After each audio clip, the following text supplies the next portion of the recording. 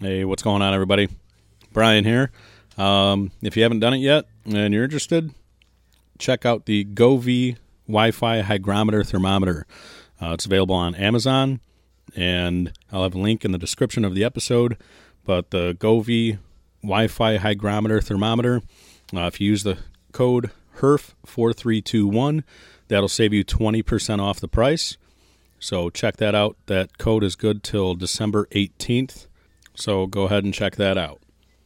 Other than that, so Paul Bush. Paul Bush is a great guy. He's the owner of FlatbedCigarCompany.com, or Flatbed Cigar Company. The website is FlatbedCigarCompany.com, which, if you've listened to the show before, you know that if you go there, you could save 25% off your first order with the code HC25.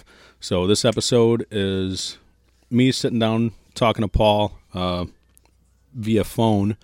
It's the first time I've done an episode without actually being able to see somebody, whether it be in person or through video chat. But anyway, I think it went really well. We had a really good conversation. Paul stuck with me through some mishaps in the beginning, but all in all, I think we had a pretty good episode. So I hope you enjoy it. Don't forget to check out the GoV Wi-Fi hygrometer thermometer and FlatbedCigarCompany.com. Try them out. So, like, subscribe, rate, review on whatever platform you're listening on. Check out my website, theherfcast.com. You could join the CRA from there. You could donate to my Patreon from there. I have links for the Patreon on there. There's also a link for flatbedcigarcompany.com. Email me, Brian at theherfcast.com. Let me know if you have any suggestions, complaints, anything. Let me know. Twitter is _Herfcast, and Facebook and Instagram are both the Herfcast Podcast. Thanks for listening. All right, so this is an unconventional setup. I've got a microphone in my face. I've got my phone on speakerphone on my lap, and the microphone up to my phone. So we're going to see if this works. It looks like it. I did the test sample real quick, and it sounded all right. So we're just going to go with it and wing it. So, all right. This is Brian with the Herfcast, and tonight you guys have heard me talk about Flatbed Cigar Company before. We do have the coupon code, the HC25, if you go to flatbedcigarcompany.com. Tonight, I've got Paul Bush, the owner of Flatbed Cigar Company. So I'm smoking a Hucklebuck, and before we got started, I was asking him what I should pair it with. Long story short, I'm going with some Woodford Reserve right now. And Paul, if you want to, say hello and give everybody the rundown, that'd be awesome. Sure. Well, and it's funny that you're pairing it with the Woodford, because when I was telling you, well, if you want to drink it with a whiskey, and the Woodford was the one that I was trying to spit out, but I'm getting old, Brian, so sometimes I can see the word, but I just can't get it out there. But both my wife and I are fans of the Woodford. Yeah, it's definitely a good go-to. Yeah, it's my wife's favorite. I'll tell you, a few years ago, we went on a kick, and we were just, every time we went past a liquor store, wherever we were, we'd stop in and pick up a bottle of whiskey, and we started to just collect them, basically. I mean, there's just so many distilleries now. It's amazing. And we're big fans of bourbon. And so we would write everything down, and we would test them, and we kind of make notes on everything and pair them with different things. But it got to the point where we weren't making a dent in the selection out there. There's just so many now, and there's so many regional distillers. I mean, it's great, but we wouldn't if we kept on the route we were on, we wouldn't have got anything done, because there are just so many distilleries now, and it's cool to see. I love it, but but our list got so long, we looked at each other one day and said, we're spending an awful lot of money on whiskey. And we're drinking a lot, too. Maybe we shouldn't be as diligent about this. So we backed off a bit, but we both love a good whiskey. So, and I think the Woodford's her favorite. I'll tell you, I was down in Tennessee once, and I went through the George Dickel distillery. Yeah, and it's a pretty small operation, but it's awesome. And they use the open fermenters, and you can go through the old building and the old barrel building. It's awesome, and they have. I do see it in our state stores in Pennsylvania. All the liquor is sold through state stores, and I do see the George Dickel here now. There's a rye, which is a green label. I see that. You see the black label quite often. The red label, not as much. But there's a white label, which is really good, but it's very hard to find. I just don't see it much.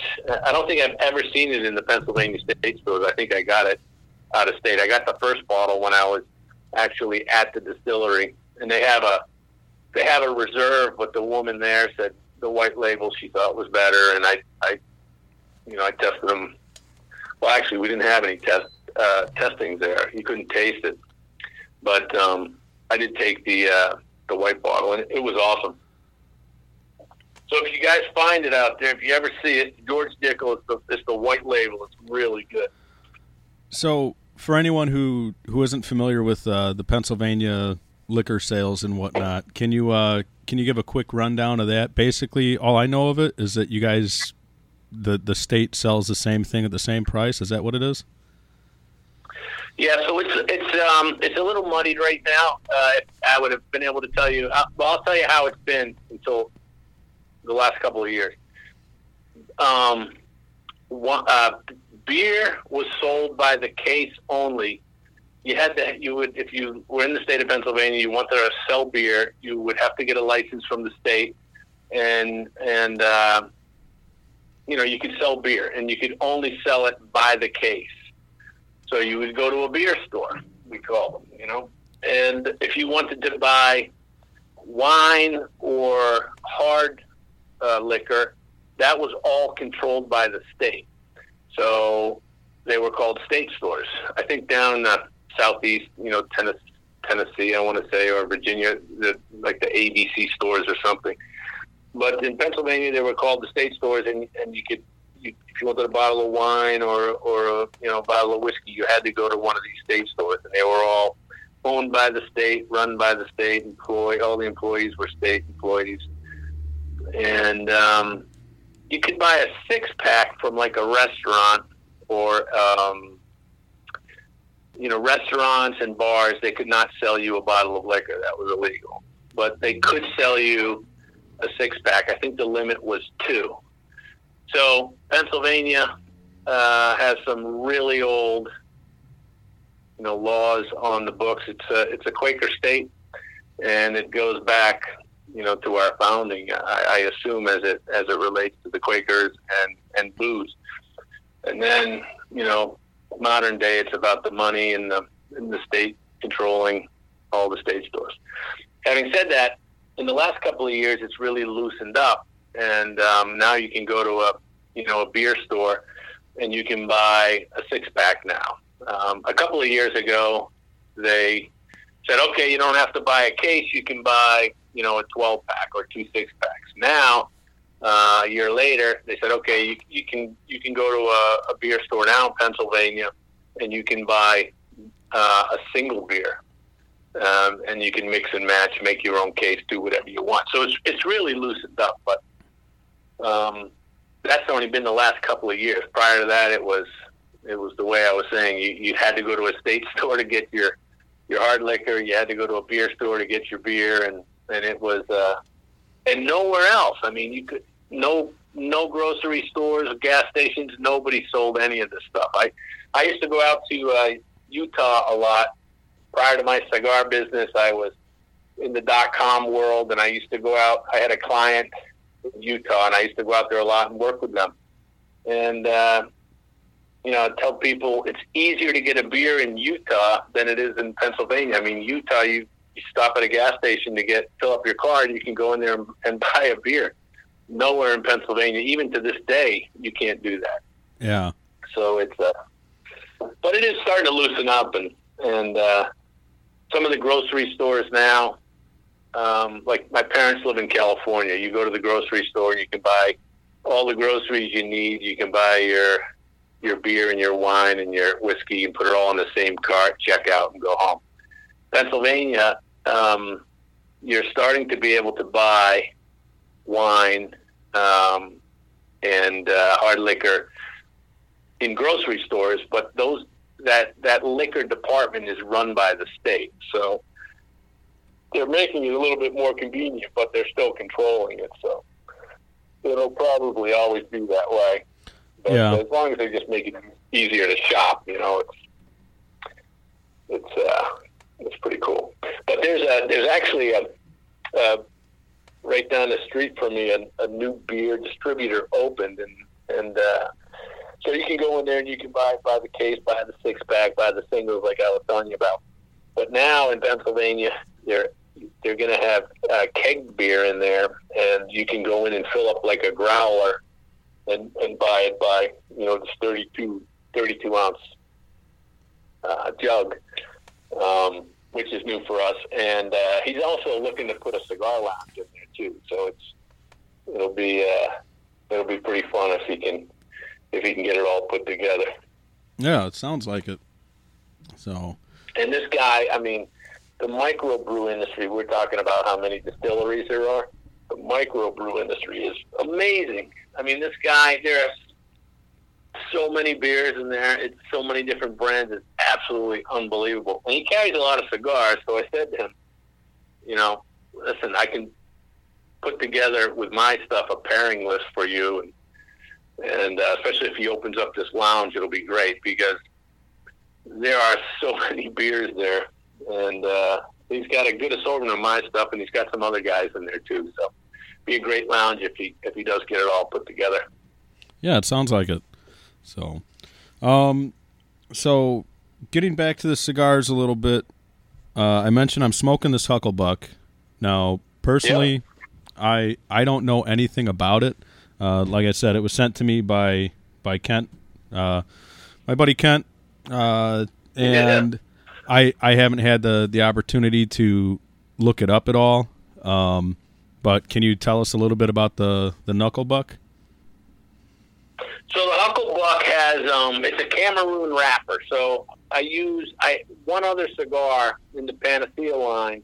I use a Cameroon wrapper on. It's the blue label, the Azul. That's a Cameroon wrapper. Which I do. My favorite blue was long ago. You sent me the Azul Pyramid that just knocked my socks off. Sorry to interrupt, but I just had to interject there with that. Yeah, I love that pyramid. I love a pyramid shape, but to be honest with you, we don't sell a lot of pyramids. We don't sell a lot of torpedoes either, but the pyramid shape I really like. I like it because, it's at the foot, it's a 60 ring gauge, but up at the head, it's like a 30, it's probably a 48 or something like that. Depends on where you cut it. If you want a smoother draw, you can cut it further up, and you can cut it at like a 52, 53, 55 even if you want. It just depends on how much cigar you want to cut away. Or you can cut it right at the very tip.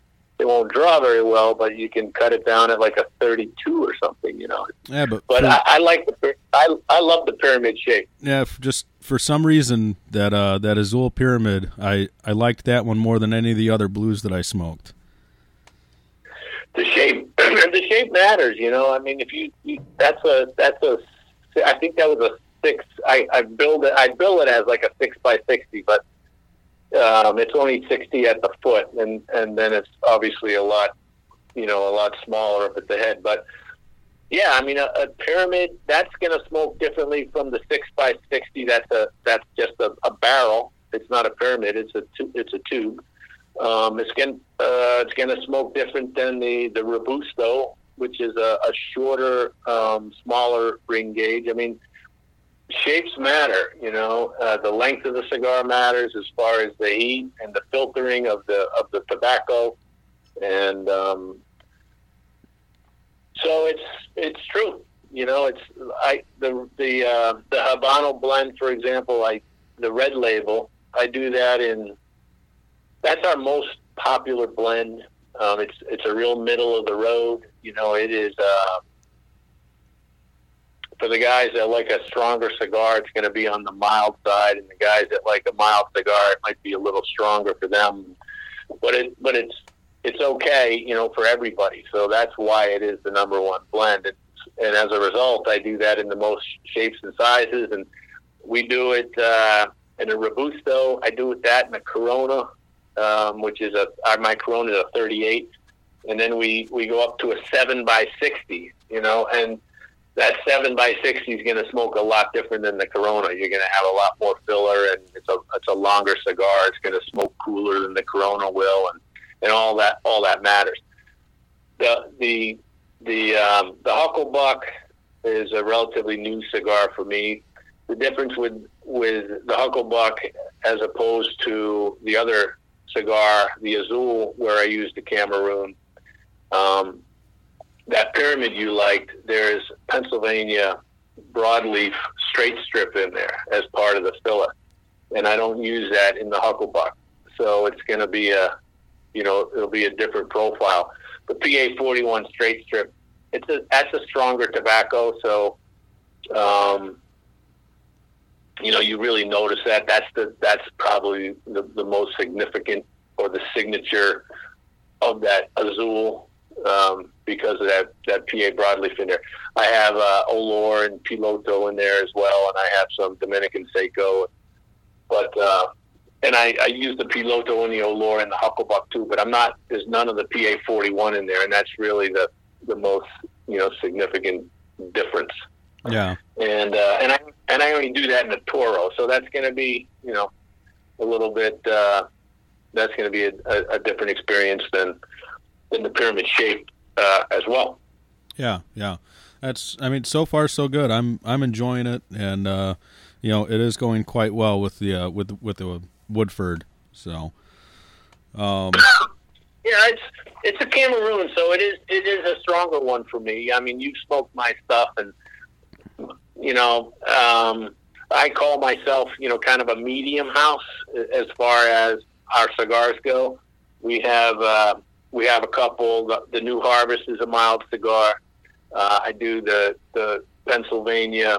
I do my Panacea Natural, which is a mild cigar. That's the black label. The brown label Maduro, even though it's a Maduro wrapper, it's the same interior as the black label Natural. Natural obviously is a Connecticut wrapper, but you know, those are on the mild side, and then the red label I talked about, and then after that's the green label, which is the Pennsylvania broadleaf wrapper on that cigar, and then we do the Corojo, and then the Cameroon is you know, is a stronger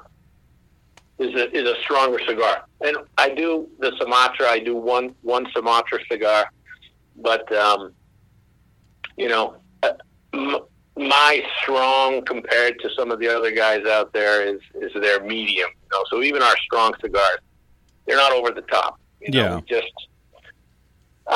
I think it just, you know, when I started the company, it was probably like everybody else, right? You just blend for yourself in the beginning. You just kind of like putting together cigars and trying them. And some I put together and I'm like, I don't like this. It's too strong, you know. And then other ones I'm like, this is good, you know. And some others I'm like, I don't like this. It's too thin, you know. It just wasn't strong enough. So you just play around. And in the beginning, you just, it's like anything else. You just kind of doing it to your own taste. And then, you know, for me anyway, it was I liked my Natural, my black label. That was the first cigar I ever did. It's a mild cigar, but it's, you know, it's really full body as far as, you know, smoked. It's just like it's that white, creamy, billowy smoke, So it's, even though it was mild and strong, like the other thing about cigars too that I always say to folks is, like, they ask me, well, I like something strong, or or I say this is mild, or I say this is strong, it's medium, but it's not always. There's nicotine strength, right? So you smoke a cigar and you're like, your head's kind of rolling a little bit and your brow's starting to sweat because, it's got a lot of nicotine in it. And to me, that's a really strong cigar. Although the flavor might not be strong, the taste profile is not necessarily strong, but there's a lot of nicotine in there. So, so none of my stuff is, we have like the PA broadleaf, the green label. And I tell folks, I say it's a strong cigar, but it's taste. It's not nicotine. So it's like black coffee. You smoke that, and you got all this like great taste. It's very strong. It's very prominent. Maybe prominent is better than strong. Yeah, very prominent taste. It's like this black coffee and this walnut taste. It's awesome. But you can sit and smoke that whole cigar, and you don't feel like you need to put it down and go outside and walk around the parking lot a little bit. Yeah. It's the strength is in the taste, not the amount of kind of nicotine that's making you a little dizzy or something. Yeah, that's when it comes to the flavors and whatnot, like the stronger flavors. One of my favorites is, I think probably my favorite from Flatbed, which I've said it a few times on here, like in the reads and whatnot. The Henshaw Street is probably my favorite, and then the close second would be that like you were saying, the Pennsylvania broadleaf, the green label. And then another stronger one is the Pennsyltucky, which I like telling people about that one, that they don't like, they like the KFC, but it's too overpowering and whatnot. I try to recommend that Pennsyltucky, because that broadleaf cuts just enough of that KFC out to not be so overpowering. Yeah. The Pennsyltucky, we sell a lot of that cigar. I want to do it in some more shapes and sizes. I just, we're in a bit of a holding pattern because of the FDA guidance that we've had to start following. I mean, even though there's kind of this holding pattern we're in, I mean, we were already down the road a little bit with as far as getting into compliance with the FDA. So we've submitted everything, and so now we're just kind of waiting. But depending on where that falls, I want to do that in some more sizes. I've had a lot of requests. We do it in a 5x60, and we do it I do it in a Lancero, and we were selling a ton of Lanceros. That was 12 years ago, like Lanceros, I remember we were selling like crazy. Not me, I wasn't making one, but I just remember the industry was selling Lanceros, and then they died.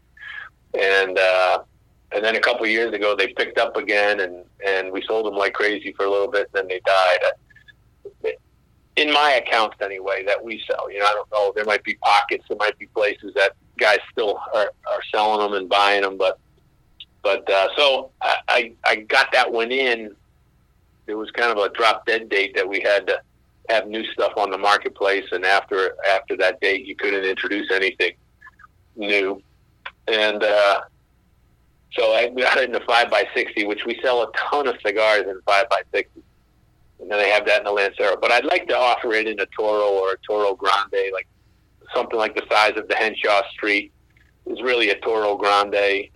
The Route 56, I did several cigars in that 6.5 by 54 size.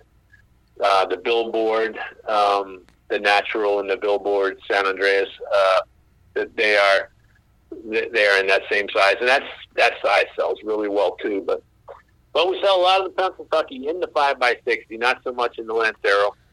And I prefer the Lancero.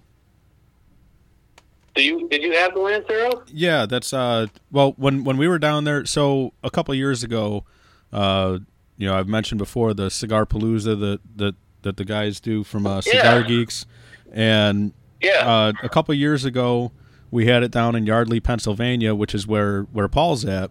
Our friend Carrie was the one hosting the event, for the geeks, and then the event at the Cigar Barn. Is the Cigar Barn in Yardley? Yeah. Okay, so at the event at the Cigar Barn was hosted by Paul in Flatbed. So I made the mistake of smoking a nice big fat pencil tucky for my first cigar that day, and everything else after that was just kind of like, well, shit. Kind of screwed my palate up a little bit. That it was a strong one to start off with, but then one of my orders, I tried out the Pencil Tucky Lanceros, and I definitely preferred the Lancero over the 5x60. Oh, that's cool. Yeah, I mean, again, the Lancero is a funny thing. All shapes are, it's like the 760. I introduced the 7x60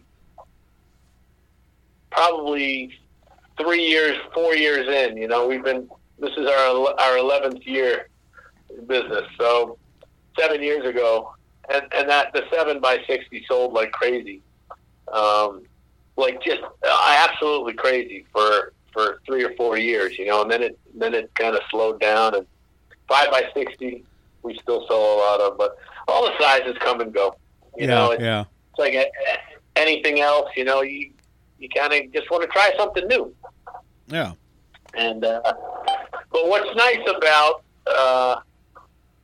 for the cigar lover out there, what's nice about it, I'll plan my inventory for the coming year, based on what we sold, the present year and the year prior. And so I'll have I'll order up a whole bunch of 760s to be made, and then all of a sudden, and you're out in front of it a year. So by the time those things are ready to sell and I have them in my warehouse, the 760, for example, was dead. Yeah. People weren't buying it anymore. But what's great is they just sit in inventory for 3 years. And then all of a sudden it takes off again, and the cigar has, instead of being rolled and sitting for a year, now it's been rolled and sitting for 4 years. So it's a different cigar, So it ties up a lot of money in inventory, but when the product, kind of starts going again, it's not like it's only gotten better. So yeah. It's pretty cool, I've got some cigars down there that I just found a couple boxes the other day, and I can tell by the box, because a lot of things change. We used to have a P on our label, and we got sued by another cigar company, so we had to get rid of the P, and I replaced it with a star, and some of the box has the P on it, on the logo, and it also has it on the band. So I know, and the box itself we make the box differently now, and I can tell by the box and the band that these things are probably 8 years old. Oh, and nice. So yeah, I found they were just kind of sitting in the back of the warehouse on a shelf. And we were doing a physical inventory, or I was doing a physical inventory, and I was like, "Whoa, these are going to be great." I opened up the one box, and the cigars look perfect, but the cello's all brown now, so they're going to be some good smokes. I'll break them out for something eventually. Yeah. That's it's definitely a nice find. Maybe not so much on the storage cost, but right. But that's definitely a nice surprise, Yeah. The forgotten gem in the back. So. Yeah, it is. It's cool. So, how did you get started? What made you want to have your own cigar business? So, a few things, I guess. It's like I grew up on a farm. And we had horses and cows. And it was a dairy farm that we owned, but that my parents bought. But the guy, it was an actual dairy. But when my parents bought it, it was more of a gentleman's farm, a hobby for them. So we raised some cows for beef, and we had, sheep and goats and chickens and rabbits and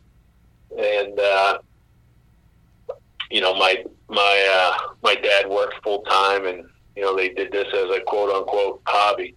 And then the guy that they had bought it from, he moved his milking operation across town to a newer farm. And his brother was also in the dairy business, and his farm was next door. So that's where I worked, growing up. In addition to the work I did on my farm was free. and then, when I wanted to make money, I'd go work next door. So I had this farming background, and then I ended up going to school, and I worked in New York City for 10 years, I guess, and then I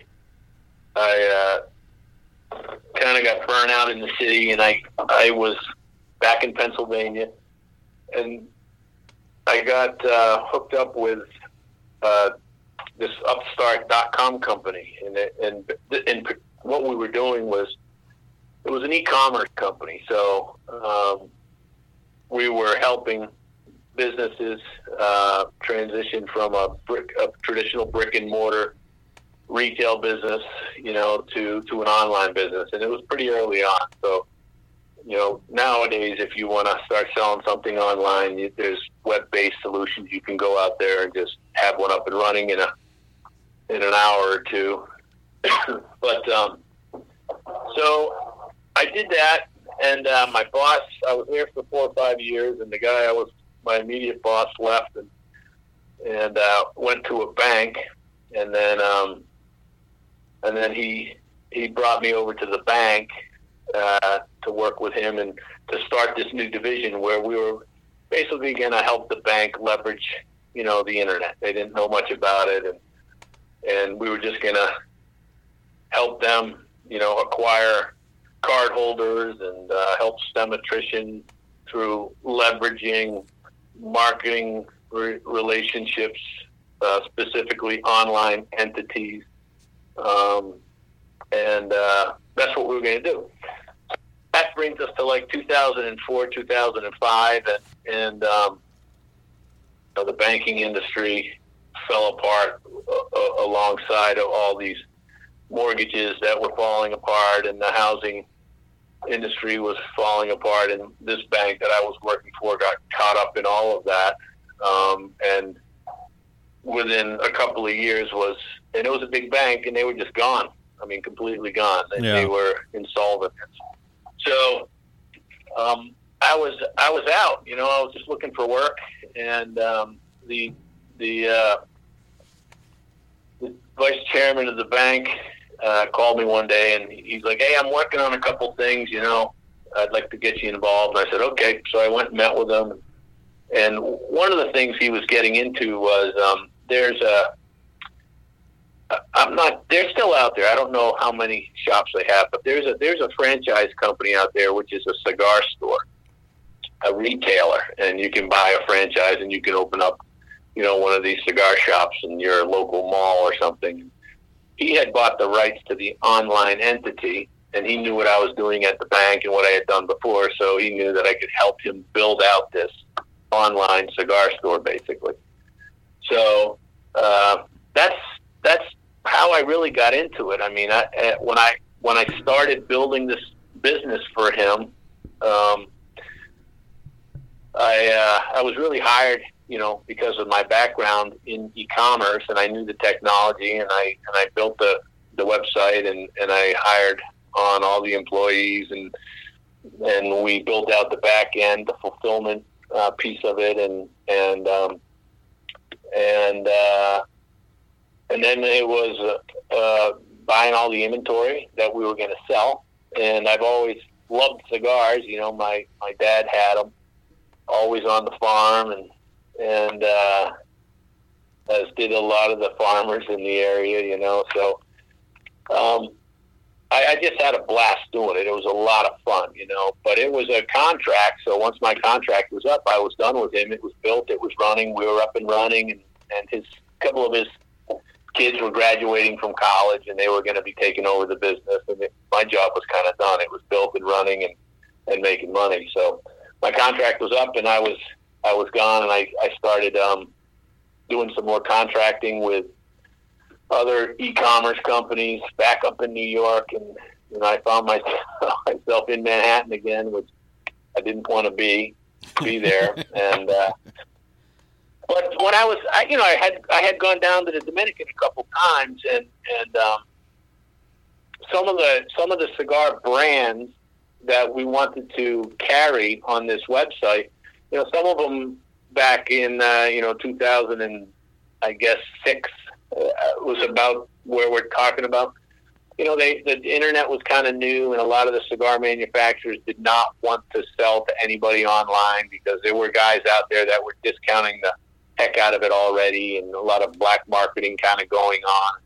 So I went to the DR a couple times to meet with some of the brands down there that were hesitant to sell to us, but once they met us and, we looked them in the eye and shook their hand and said, we're not going to mess around with your pricing. Don't worry. We're not going to do anything to your brand. We just had to go down and meet with them. And then they were like, okay, I trust you guys. This will be okay.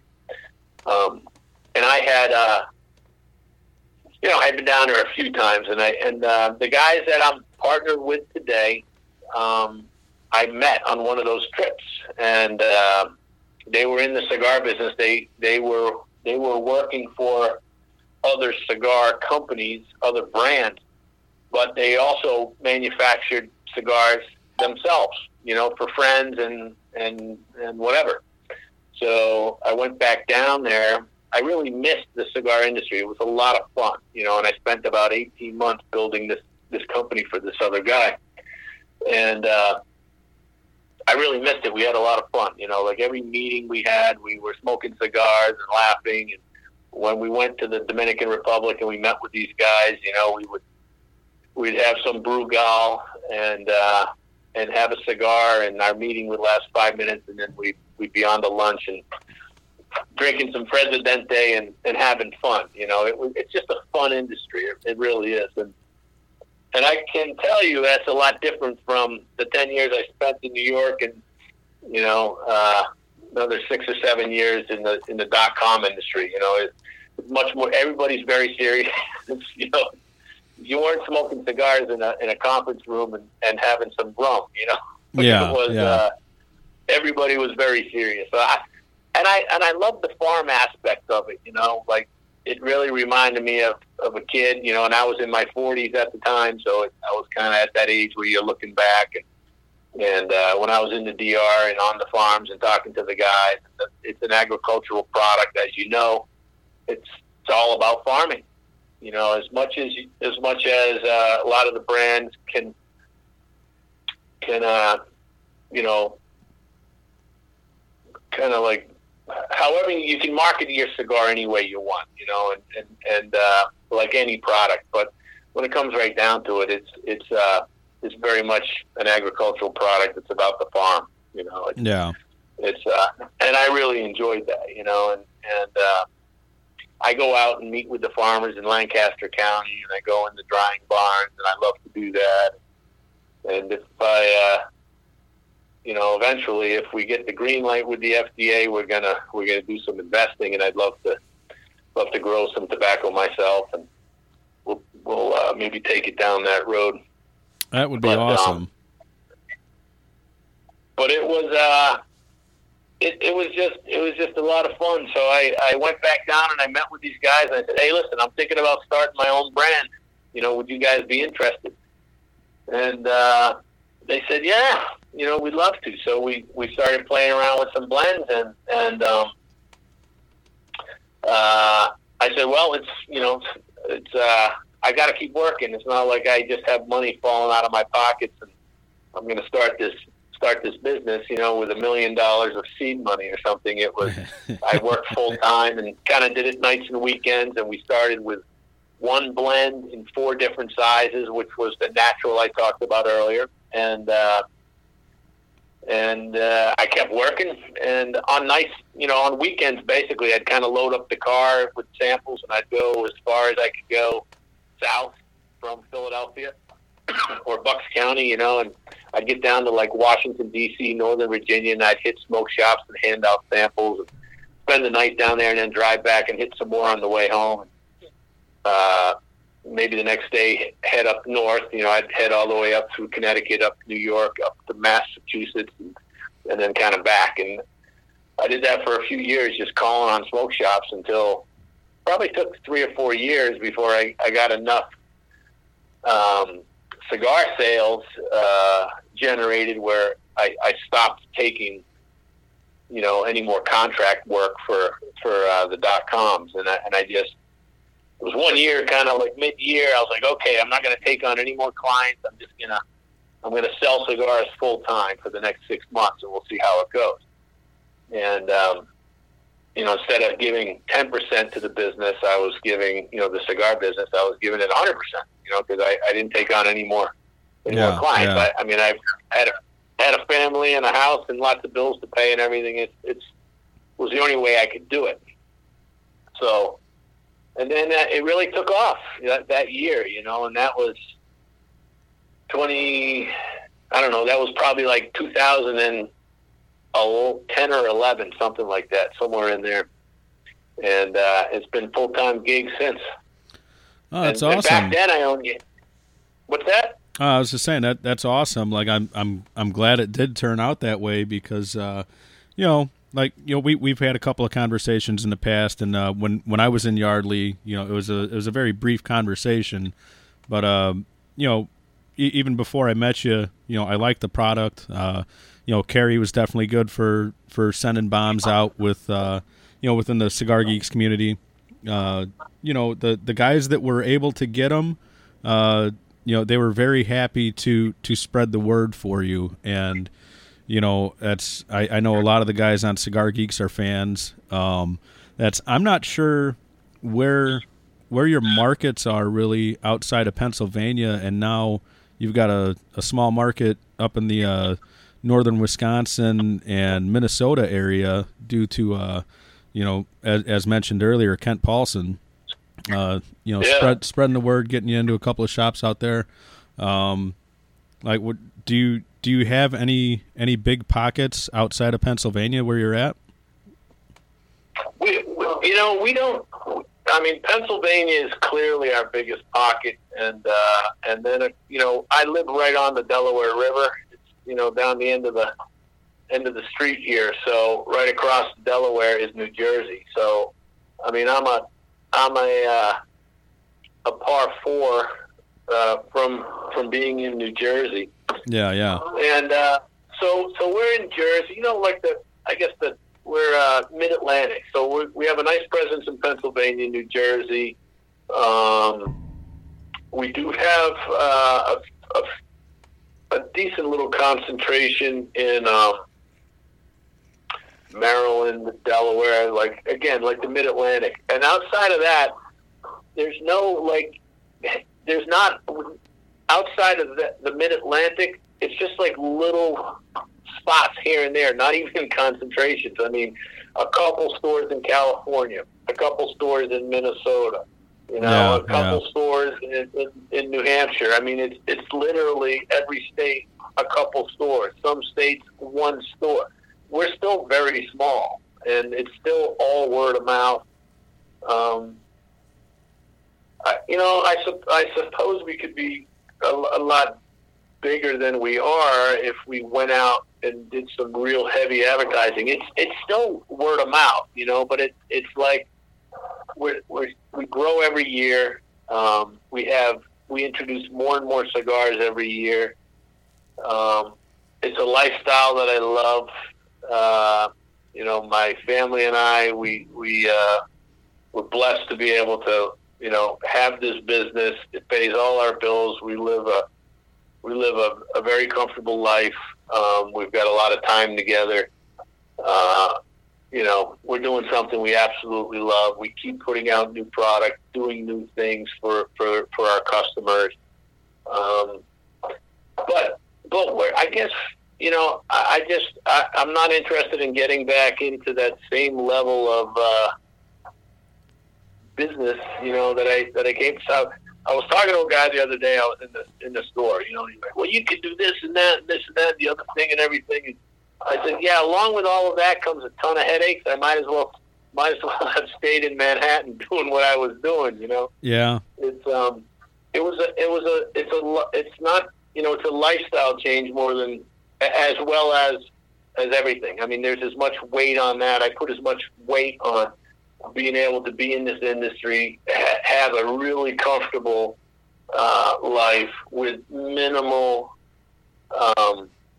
aggravation on a daily basis.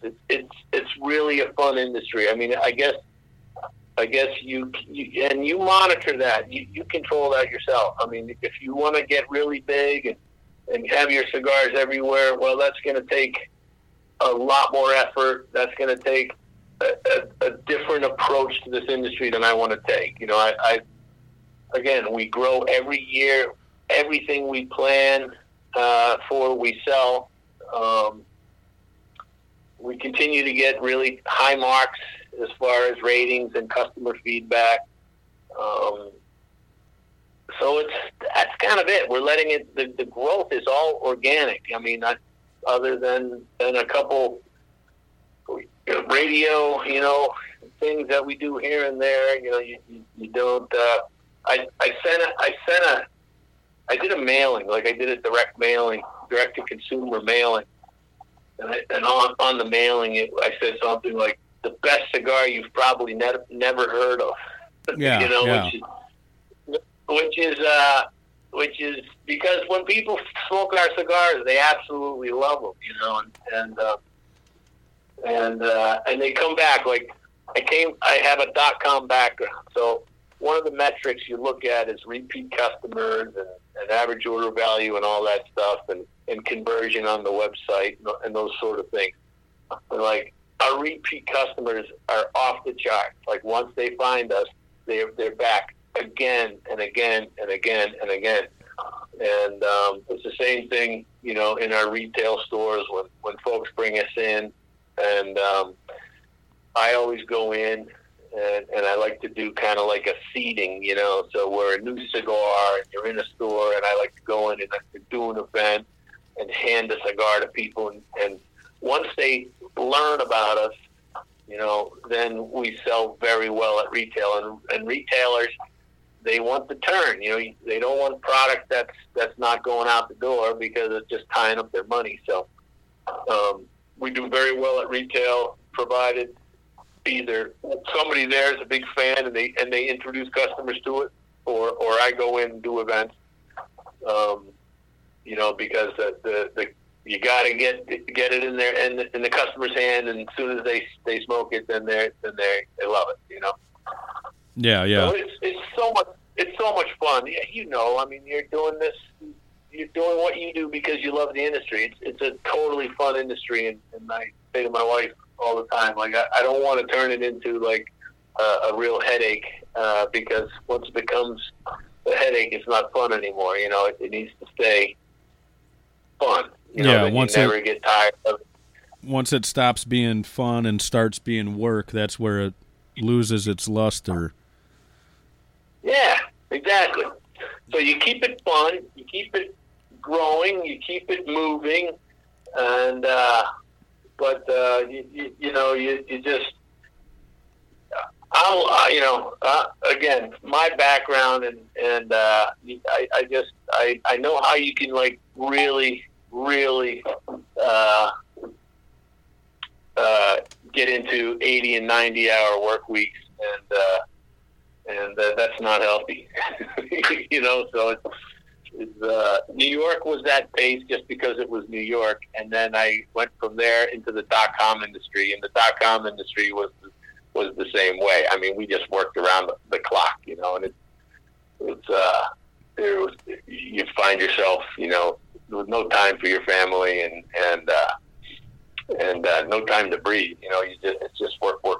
Yeah. Which is great. You learn a lot, and everything. But when we decided to build this baby, we said, okay, this is going to be a a lifestyle change too. It's not going to be 80-hour work weeks constantly, and we're gonna slow down a little bit. We're gonna do something that we really love, have fun with it, and we'll see what happens. And it's been 11 years, and we continue to grow. We had started with one blend. Now I got 70 something. So,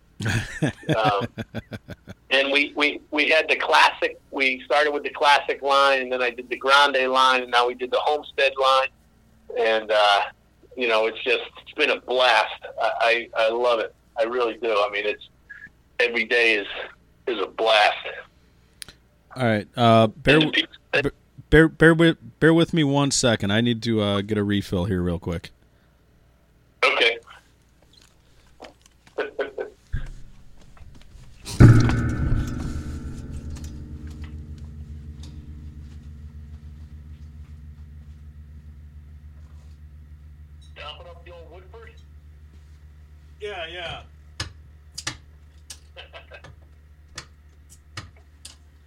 Yeah. I'll tell you, the last couple nights I've had a nice tawny port.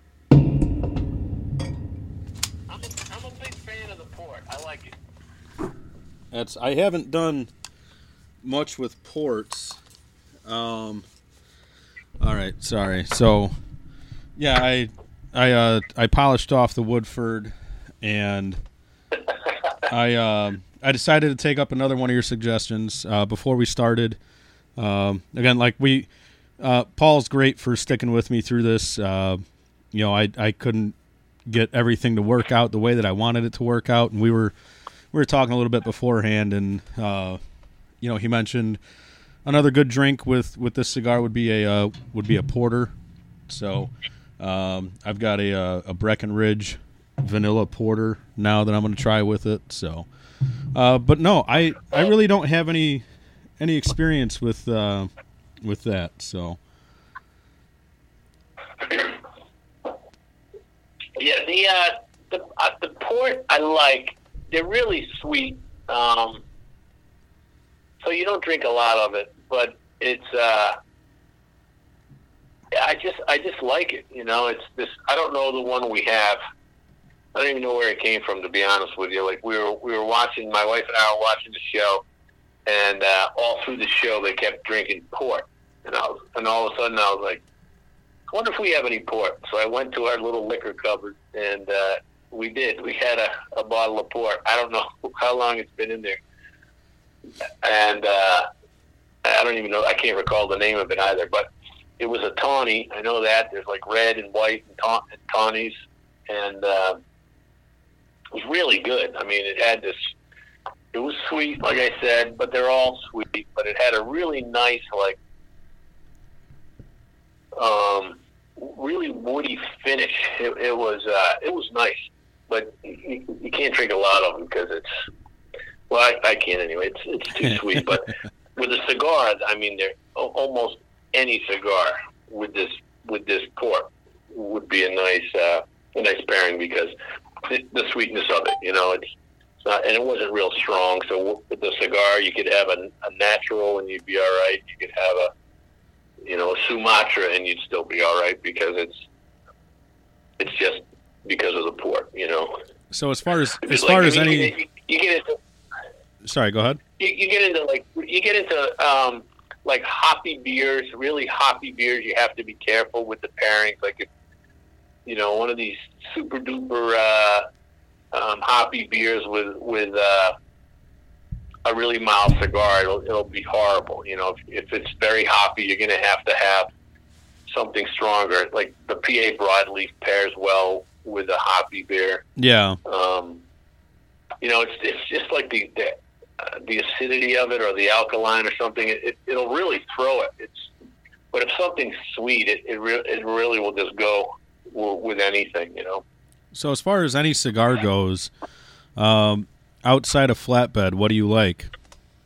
To be honest with you, there's a Rocky Patel Sun Grown I've always liked. I haven't had one in a long time, but I remember when he first came out with that. I really loved that cigar. CAO did one. It was called, I think it was the MX2, and I used to smoke that quite a bit. I really loved that cigar. I don't know if they still do it or not. I know they've changed hands at least once anyway. But I really love that cigar. What else? I'm trying to think of. Every time I go into the shop, somebody hands me something that's new. So to be honest, I've got a bunch of them sitting down in my I have a shelf in my humidor, and there's so many cigars on there. Because when I'm in a shop, I want to smoke my cigar with whomever that's in there, you know. So, but they'll hand me one. Hey, you got to try this, and I've got so many down there I've yet to try. But the Rocky stuff, the Rocky Sun-Grown, I love. That MX2, I really like.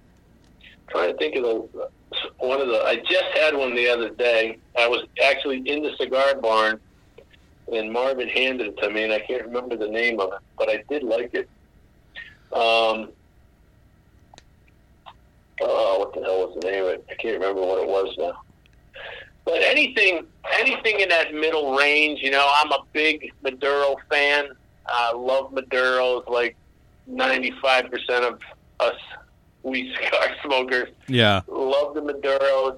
I'm a natural fan. Like the Aston Classic. That's a cigar I used to smoke all the time. Similar profile to my natural. It's a Dominican cigar, and it's creamy. It's vanilla-y. It's got that really kind of silky mouthfeel. It's just it's a mild cigar, but it's a great cigar. And then I don't like anything that's, we were talking about nicotine earlier. Some of them they're so strong. I just find it's a workout to smoke the cigar. And my thoughts of a cigar is you want it to be enjoyable. You don't want it to alter your body chemistry while you're trying to smoke the thing. You want to be able to relax instead of have a workout. Yeah, you want to be able, you don't want it to just be puffing air. You want to have some notes. You want to have some highs and lows, and you want it to have some taste. There's got to be something there, but you don't want to feel it rushing through your veins. You want to be able to really just enjoy the cigar and enjoy your conversation. I remember there was a period of like a year and a half, and I'm going back 6 or 7 years, when it was like the stronger the better,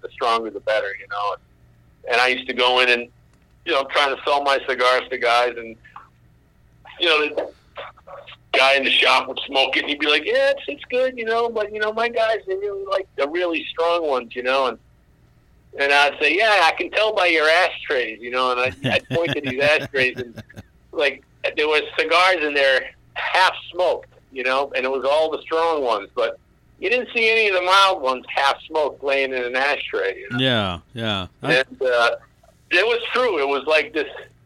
There are guys that love them.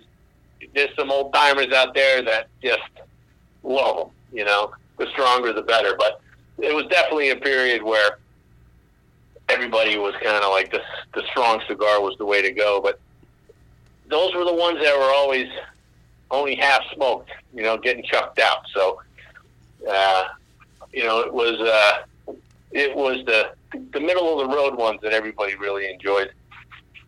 Yeah, I'm gonna have to pay a little bit more attention to that when I'm in the lounge to check and see, just kind of walk through and glance at the ashtrays and see what's laying in there. So, there was a guy in town. I've told the story a million times. There was a guy right in my town. The cigar shop's, a mile away. And when I was starting the company, I used to go in there and just hang out with the guys, and I'd hand out cigars and stuff. And so the one day when I finally had something ready to go in a box, and with a price and everything, I'm like, "Hey, why don't you bring these in?" He's like, "Yeah, I really like them, Paul. A couple guys here like them, but it's just, I don't sell many mild cigars." And again, the first cigar I ever did was a mild one. And I said, "Okay, no problem." And then, over the next couple of years, I came out with another cigar and another cigar. It was finally when I came out with the Red Label that I finally cracked the ice, and he was like, "Yeah, let's bring him in." I said, "Okay, finally," So he brought him in, and then they were selling really well, and he's like, "Well, what else you got?" I said, "Well, I got the Black Label, I got the Brown Label." And he's like, "Yeah, all right, well, yeah, you go ahead, give us a box each of those in the Toro or something." I said, "Okay."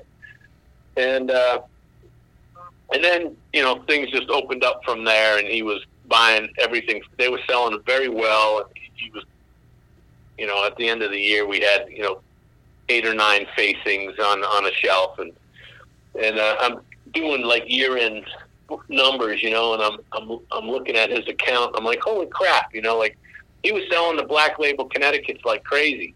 Those are the ones 3 years prior he wanted nothing to do with, and it wasn't until I came out with the Red Label that he was really interested in the cigars. So I called him, and I'm like, "Hey, guess what your number one selling cigar was last year?" He's like, "Oh, definitely the Habano." I said, "No." I said, "The Natural." He's like, "Get out of here." I said, "Yeah, you sold out like 3-1 over the Brown Label and the Maduro and the Habano, But it's like the hardcore guys that kind of cigar shops all have like a group of guys that are there all the time, and they're the real diehard cigar guys, and they do like the stronger ones, for the most part. But it's those weekend guys that come in on their way to the golf course and everything, or people coming in just looking for a cigar, random, for a random event or a birthday or something, and they buy the milder cigars. Yeah, the regular. Well, give me something that's not too strong and something that somebody who doesn't normally smoke a cigar is going to like. Right. So so that's and I still see the same thing today. It's like, again, we got the Cameroon, we got the Sumatra, the Route 56 I do in a Sumatra, and also the Farmer's Blend. I do one really big cigar. It's a 6x70, and that's the Farmer's Blend. I do that in the Sumatra, and I do it in the Habano blend also. But so we have those, and we have the Cameroons. We mentioned the Azul in the Panacea line, and then the Hucklebuck.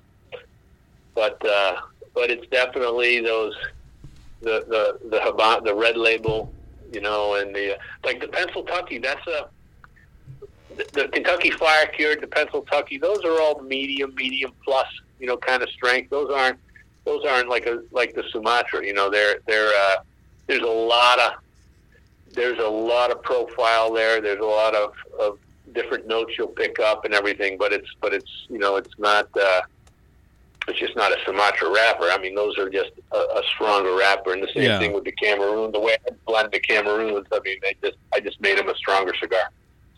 But the other thing I learned too is you got to have a lot of shapes, a lot of sizes, a lot of different blends, because everybody, you just have to introduce new stuff. You've always got to be coming up with new things, new blends, new sizes. If it's the Habano, like I said earlier, we have that in so many shapes and sizes, and we even have the Panacea blend in the Homestead line. It's very similar. We only changed the filler a little bit. So there's a lot of things you can do and reinvent yourself and come up with a really cool, new cigar. And that's the other thing we're really worried about with the FDA. If things, stay as they are right now, it's going to be almost impossible to operate in our industry the way we do, because every time you come up with a new shape or a new blend is going to have to go through the whole process of the FDA kind of giving you the green light. So it'll really, really knockdown, innovation, and new cigar. Because even if it's the same blend, the way it's written right now, even if it's the same blend but in a different size, that's considered a different, style or part number or SKU, and that's a different entity, and we'll have to go through the process of getting FDA approval. Yeah, I think that's something that a lot of people don't really understand, that it's not just each blend. It is every blend and every shape of that blend that you roll has to get submitted, and that's it's ludicrous, really. Yeah. So like in the Habano, I 13. I think we do it 13 different ways or something. That same blend, but it's done in 13 different figurados. Yeah. So it's each one of those, even though it's the exact same blend, each one of those would have to be submitted for approval. And if you don't have a predicate product to make it a substantial equivalent, it has to do the full Monty, and that could be a couple $100,000 or more per size. Yeah. And that's so that's you're crazy. You're into the millions quickly. And it's that ridiculous. And that goes back to earlier talking about the pyramid shape having such a different profile than, say, the Robusto or the Toro. Everybody likes different things, and so you have to make all these different sizes to be viable. Yeah,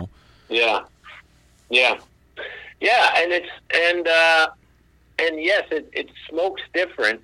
So somebody in the FDA might say, it smokes different. Yes, it smokes different, but it's the exact same tobacco. It's just the size that's going to make it smoke different, and the shape. So but it's the exact same tobacco. It's from the same field, the same bale.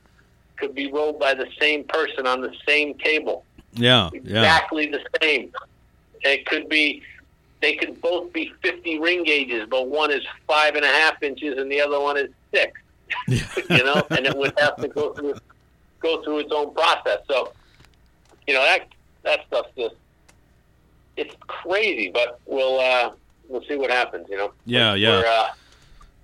Everybody's in that kind of holding pattern, and everybody's got suspicions, but nobody really knows. I mean, there's probably one or two people in government that know how this is going to go, and the rest of us are just all pontificating. Yeah, expect the worst and hope for the best. Yeah. So I mean, I don't know. Like you and I said when you were setting all the stuff up, I feel pretty good because there's been some indication that for the premium cigar category anyway, there may be some hope. And even with the Juul products or the e-cigs and stuff now, it seems like there's a little light coming in because of some of the recent studies that have been. They obviously have some problems with some of these things catching on fire and everything. But as far as overall health and actually trying to get people to quit smoking cigarettes, I mean, it's entirely different from our case with premium cigars. But even when it looked like, that the e-cig stuff was definitely they were going to come down hard on them. Now there's these studies that's showing, hey, listen, it is still nicotine, but the delivery system's a lot safer than burning tobacco. But still, with all then the chemicals that are on cigarettes. So who knows? Yeah, but then still now they're talking about popcorn lung and stuff like that with those e-cigs and vaping and whatnot. Yeah. It's it's hell, it's 6 to 1, half dozen to the other. It's I guess again with the premium cigars. I mean, we've been smoking for a couple hundred years here, and they really haven't changed. Yeah, so I think about that. I think about that at work a lot. One time at work, I was smoking a cigar. I finished a cigar on lunch, and the band was off, and it was at the end, and I threw it in the grass, and I had somebody say, "Oh, you're just gonna throw that in the grass?" I said, "What? A bundle of leaves? Yeah, I'm gonna throw a bundle of leaves in the grass." Like there's absolutely nothing. There's nothing in here that is unnatural. There's nothing in here that's technically any different than what's on the ground already. It's a bunch of leaves. There's no chemicals. There's nothing. There's no paper on there. I took the band off. Right. Yeah. I think that's another thing that goes misunderstood with the premium cigar industry is that with the exception of anything that's infused, you're not looking at any added chemicals or anything like that. It's purely a blend of different tobacco leaves. It's not a blend of chemicals. That's I don't know. I really hope that they take a long, hard look at it, and I definitely hope that they vote in our favor. Our favor meaning us, the premium consumer. Yeah.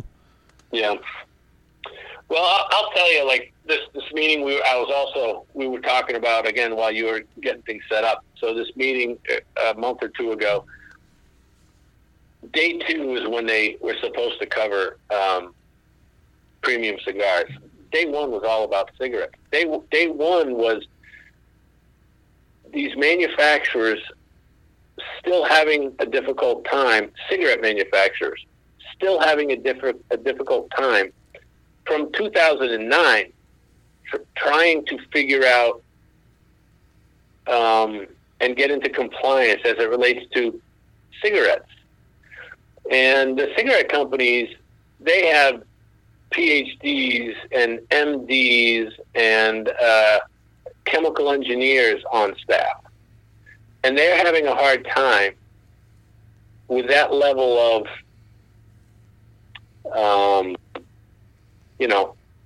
specific guidance and knowledge to fill out these reports.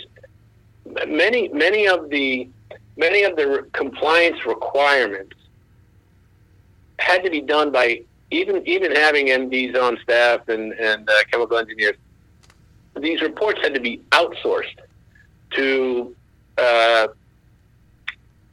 in order to get the information that they were asking for. So, with the level of sophistication that the cigarette tobaccos have possessed, they still had to go to outside resources, research firms, etc., testing companies, to come up with the information needed to hand over to the FDA to become compliant. In the tobacco industry, nobody has those people on board, and I'm not sure. I just don't think that some of the information that they're requesting will ever be delivered, because there's just no one in the industry that's going to be able to supply this stuff. It's going to have to change. I mean, there's just no question about it. It will change. I just don't know what it's going to change to. But there's just some stuff they're asking for that there's no one that's going to be able to supply it. It's just,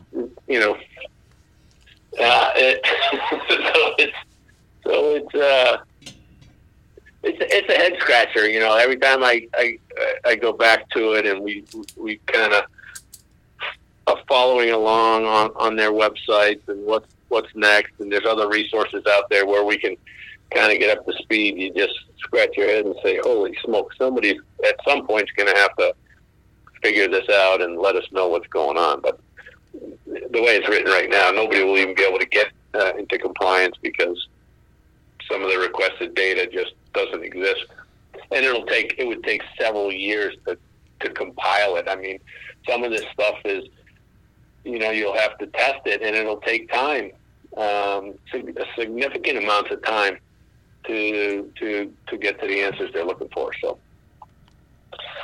we'll see. But in the meantime, we're just gonna keep doing what we're doing and having fun and just see what happens. Yeah. There's nothing else we can do, So, Earlier you mentioned the shelf in your humidor at home.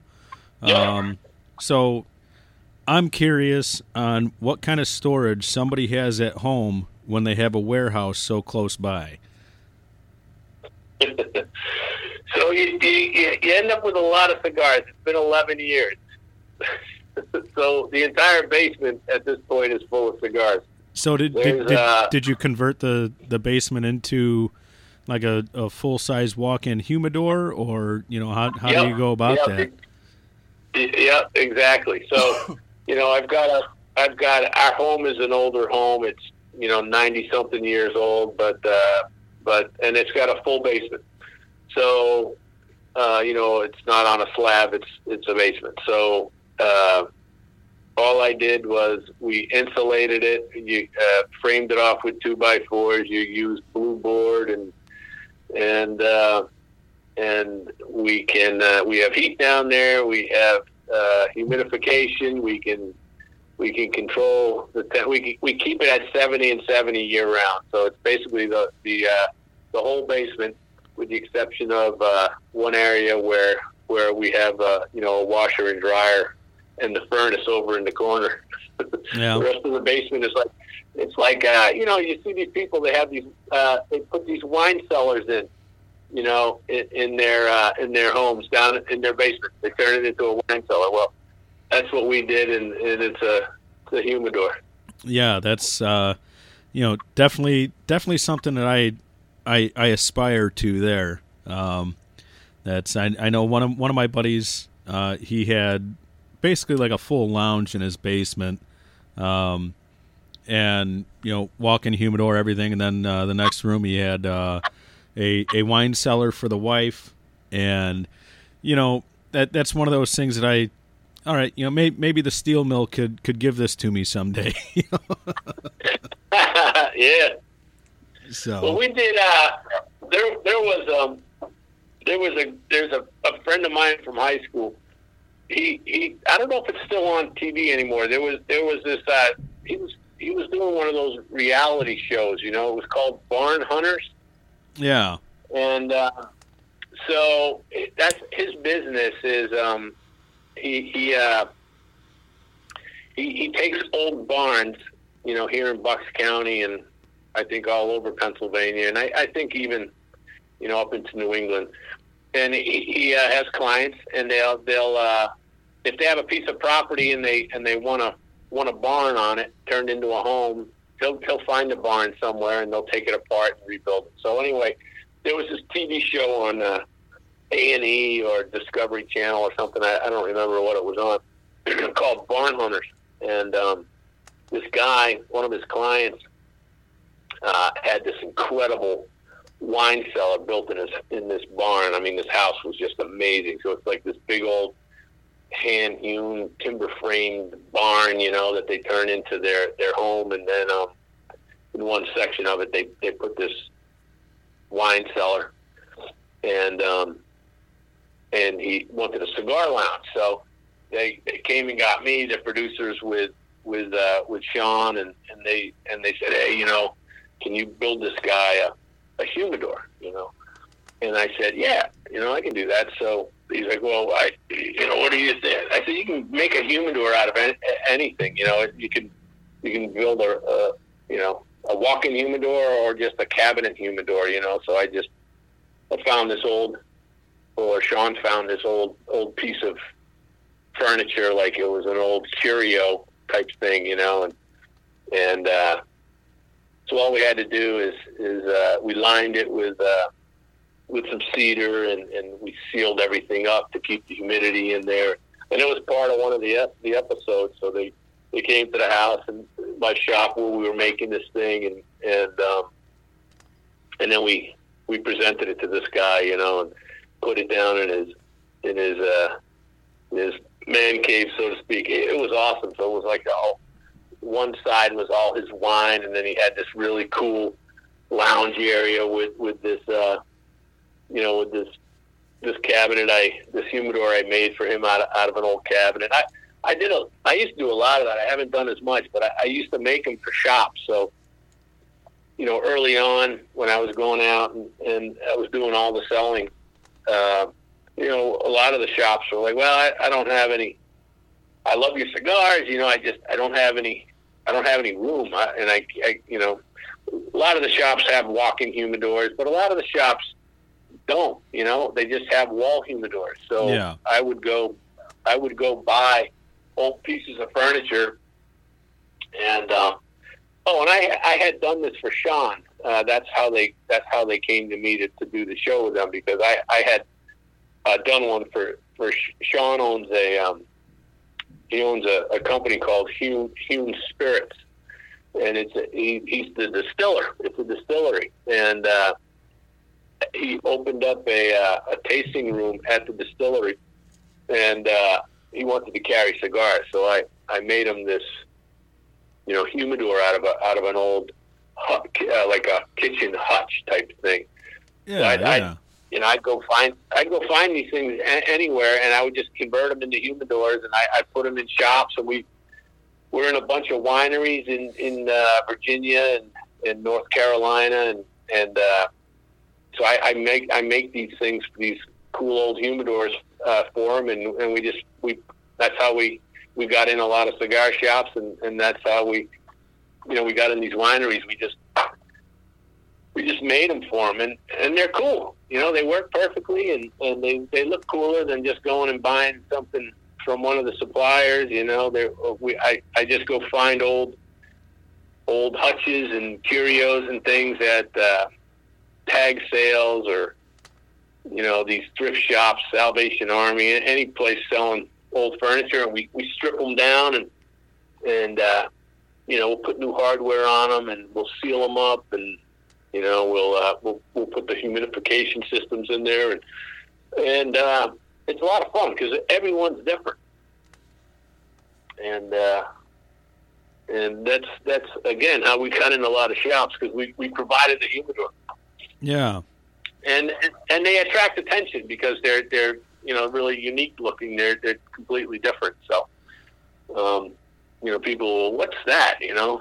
And they'll start with the cabinet, and then we'll have all the cigars in there, and it's just another way to, market it at the brick and mortar level, just to set yourself apart, from the rest of the brands.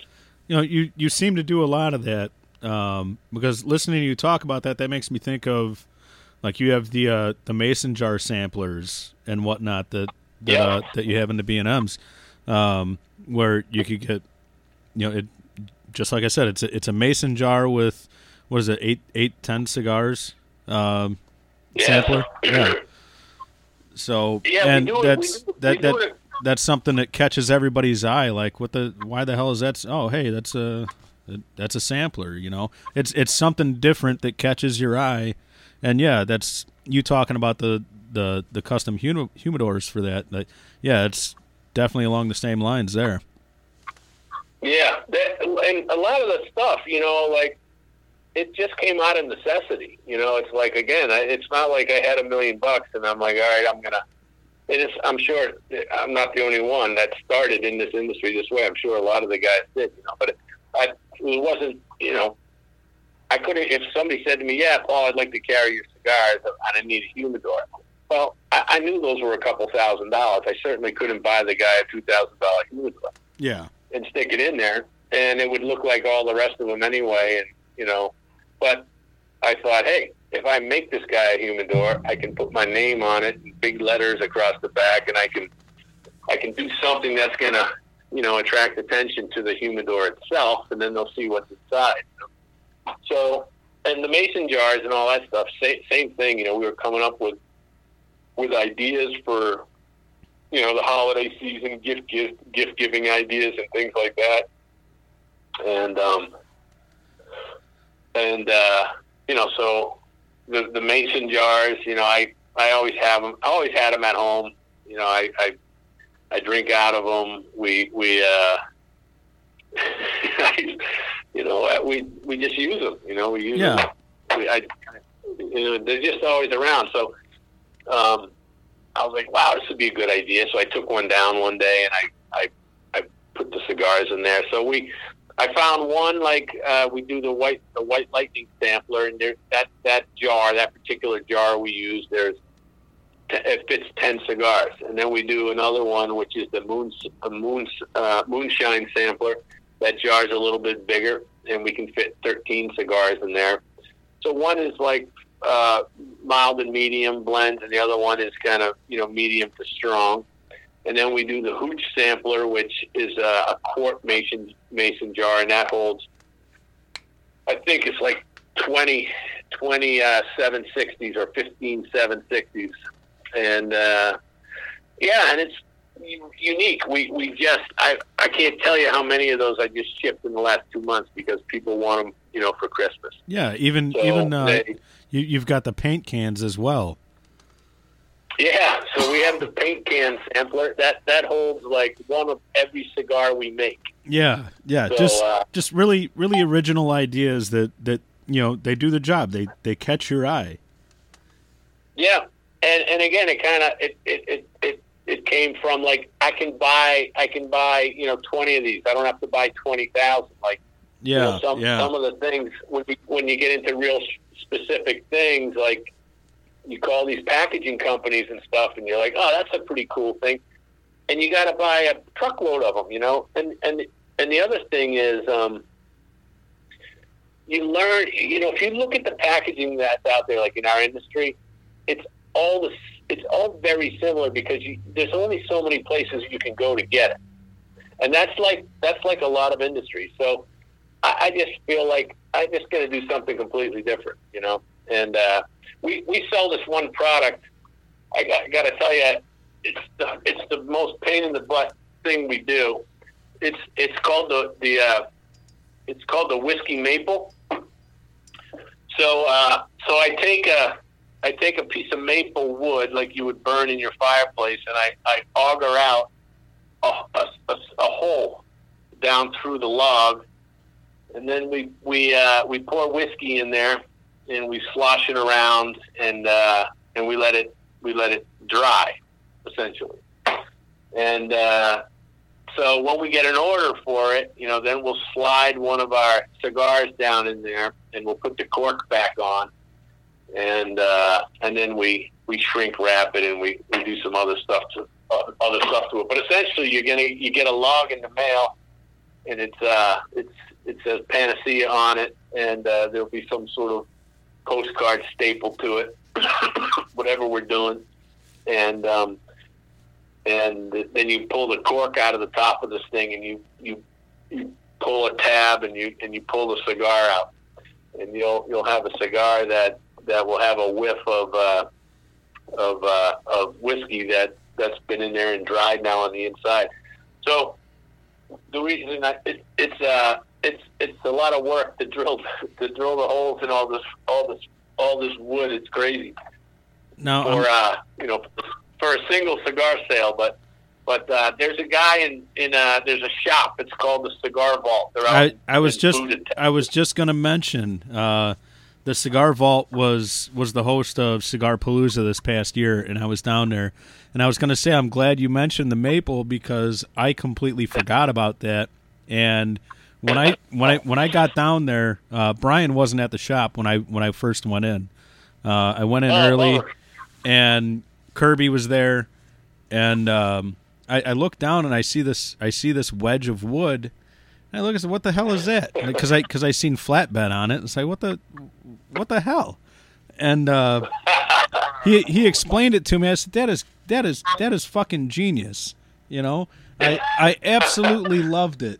But yeah, the Cigar Vault in Buda, Texas is. Have you been there or no? Yeah, I was.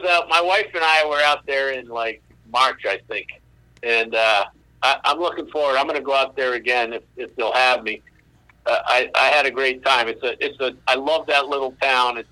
And the shop is awesome. The guys in there couldn't have been cooler. Like the nicest guys to just sit and hang out with. And the crowd that they get is it blew my mind. Yeah. Like I said, I was there for the weekend, and that was the center point for the weekend in general. plus any free time that I had was there. Just a fantastic. It's a small lounge with a small walk-in. The walk-in is it's the original bank vault, and right. But the crowd that they get in there just blows my mind. They have all ages. They have men. They have women, and everybody's smoking cigars. Like that. That's what sets them apart from everywhere else. Every other cool lounge. I think that's what sets them apart is that everybody in there is smoking cigars. Whether it's a 24-year-old woman or a 60-year-old man or anything. And it's a fantastic spot. Like if anybody's ever out towards Austin and you enjoy cigars and local beer, go check out the Cigar Vault in Buda for sure. And pick up one of those maple logs with the flatbed in it. Yeah, he's a cool guy, and he's just fun and mellow, and everybody there was just it's a fun place, and it's just I don't know, you can't put your finger on it. There's some places just have a really good vibe, and people are nice and fun and enjoying what they're doing, and that's definitely one of those places. It's really cool. Yeah, go ahead. So he sells a bunch of those things. He just ordered another dozen the other day, but I'll tell you how that thing happened. Right, so there was this distributor down in northern, in Virginia, not northern. I think they're down in can't remember the name of the town. Not northern Virginia, but kind of, I guess, halfway down. What the heck's the name of the town there? I can't think of it. They're in Virginia. It's a distributor, and I had met them out at the out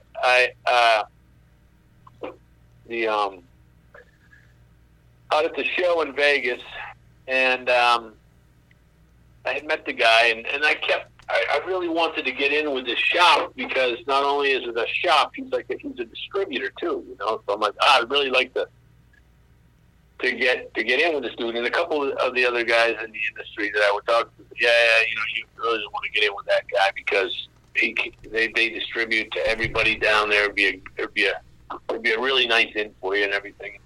I kept calling him and following up, and kind of get blown off. And finally, one day, I was like, I got to get this guy's attention somehow. So I took a really big piece of wood, much bigger than the ones that you saw in Buda. I split it in my backyard. I had a nice size piece of maple out there and split it into 4 pieces. So it was probably a 5-pound log when I was done with it. And I drilled a hole in it and put the cigar in there, and I stapled my business card to the outside of the log. And I put it in a box, and I shipped it to the guy.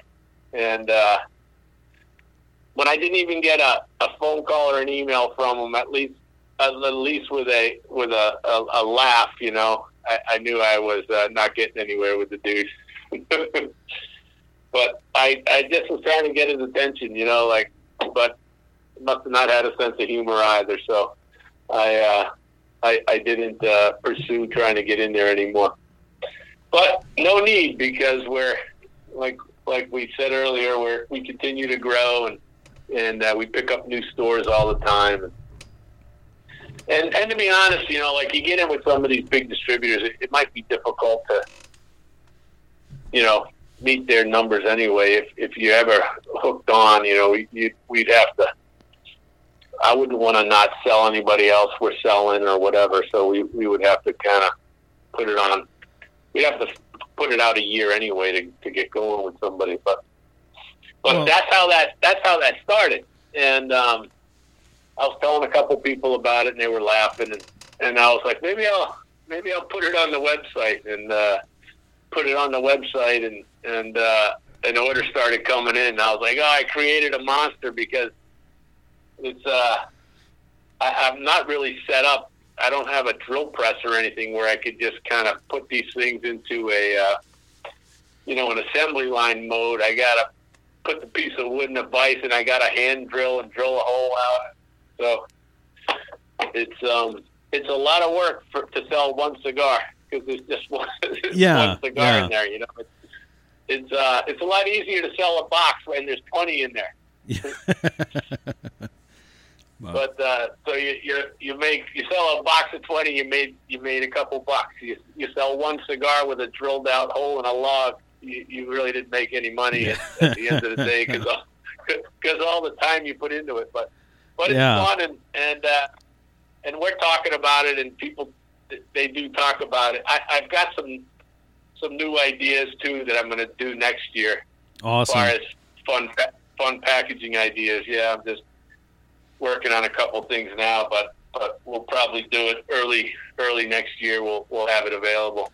Yeah, I'm not sure if you've seen the pictures of my makeshift studio here. I call it the Black Flannel Studio. It's corner in my garage, and I've got black flannel on the walls with a bunch of cigar boxes and a couple of posters and whatnot. And you bringing up the maple log made me realize, shit, I need to get one of those logs on my wall. So, well, I'll get you one, and I'll send you something else you can put up on the old with the black flannel collection. Yeah, I wish we could have done video. You would have got a better picture of what I guess what my situation looks like. The podcast itself, I don't do video, but I do have to say this is a new adventure for me with the setup that I'm doing right now, with the cell phone on the lap, with the microphone up to that, and I'm staring at the wavelength as I talk to you. But I definitely think it's going. I think it's going well for what it is, for sure. Like this is a good time. Well, that's cool. Well, hopefully it's all working the way you want it to. Yeah, that's it. As far as I know, it sounds all right. I guess I'll find out. I'll find out on Friday when I post it. So, I don't know. You got anything new and exciting you want to talk about, or? Well, we've talked about a lot of stuff. For us, I guess what's weighing heaviest on our mind, other than I've got this new packaging stuff I'm going to come out with. I can say the VLI, the Hucklebuck, and the Harvest. Those three cigars. Right now they're only available on the website. I have them in a couple stores, but we just put them in trays because I don't have the boxes for them. But in the spring, well, probably January, probably next month, we'll have them on the website. They'll all be, in boxes. Those three blends were blends that I did in a very limited way prior to this cutoff date in 2016 because we had to do that for the FDA. And so we made a bunch of cigars. I sold them into a couple of local shops. So we had them out there, and then we had them in the warehouse bundled, just waiting for boxes. And there were so many other priorities. We never got to them, and it's been a couple of years.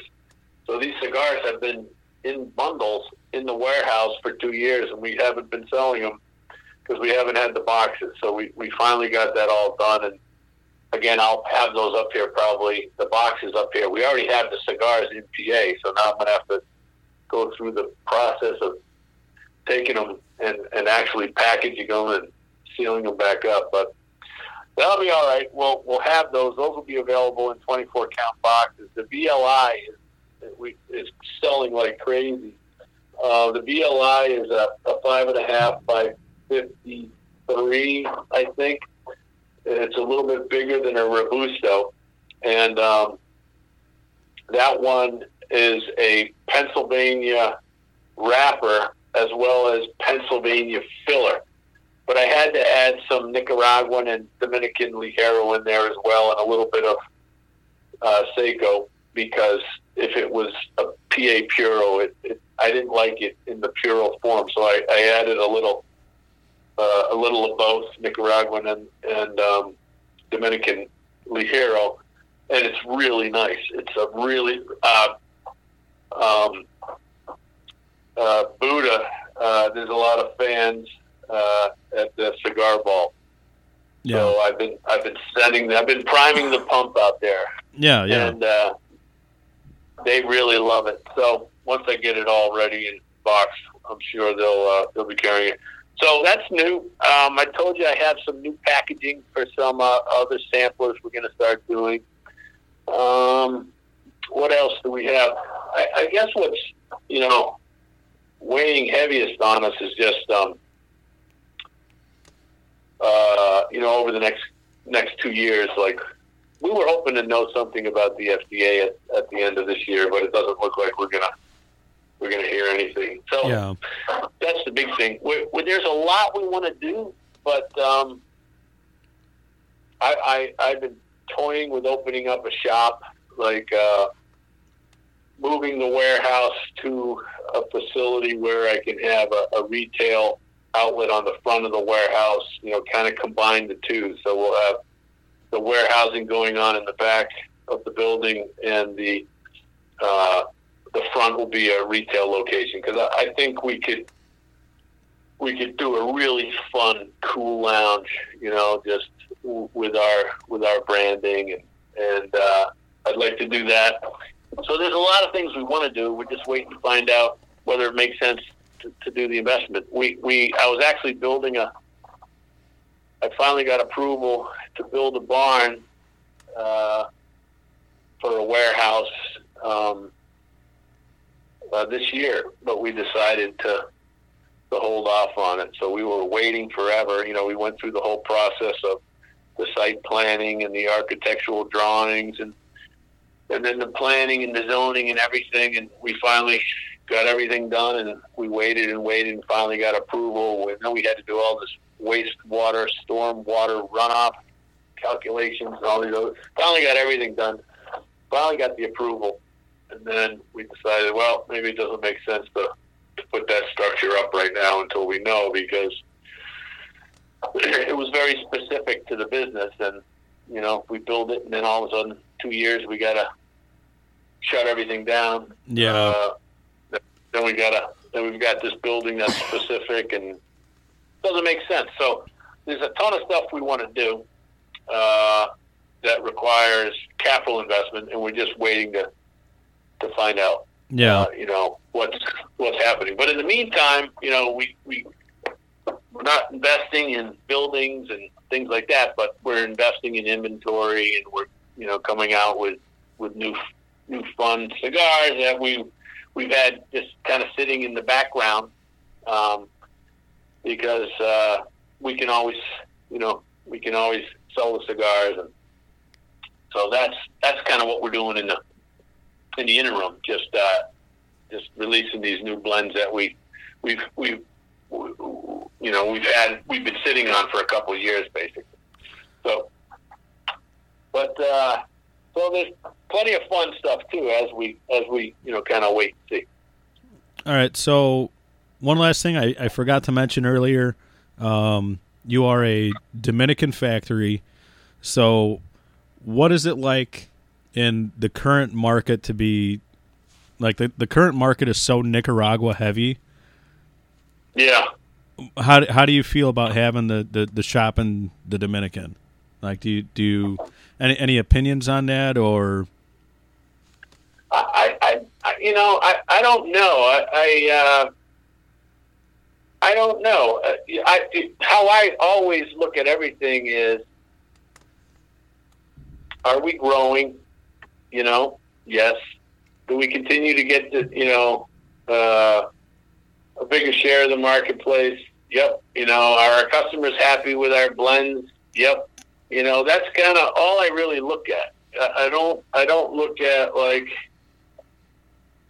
it any other way, like whether we're in Nicaragua or Honduras or Dominican or, yeah. I love the guys that I'm partnered with. I'm going to work with them forever. We do use, Nicaraguan tobacco, but I use Brazilian, I use African, I use Pennsylvania, I use Connecticut, I use Ecuador. I mean, we use tobacco from all over the world. I don't ever see myself not making our cigars where we make them right now. Our customers love them. I love them. Well, I guess when it comes to that, I guess I mean, more along the lines of, do you see that reflected at all in sales with such a big boost in Nicaragua? Like, I mean, because even if you're in Nicaragua, you're using Dominican, Honduras, Ecuadorian. You're using all different kinds of tobaccos. The same thing in the Dominican. Do you see that at all reflected in sales or anything else, that there's such a big boom in Nicaragua factories? Not necessarily Nicaraguan tobaccos, but Nicaraguan factories versus having a factory in the Dominican. No, again, I guess I don't, because we sold more cigars again this year than we did the year prior, like we do every year. So, and I haven't heard. No, I haven't heard anything. I haven't seen anything. I haven't felt anything. We're selling more cigars. I know that there is like a Nicaraguan kind of,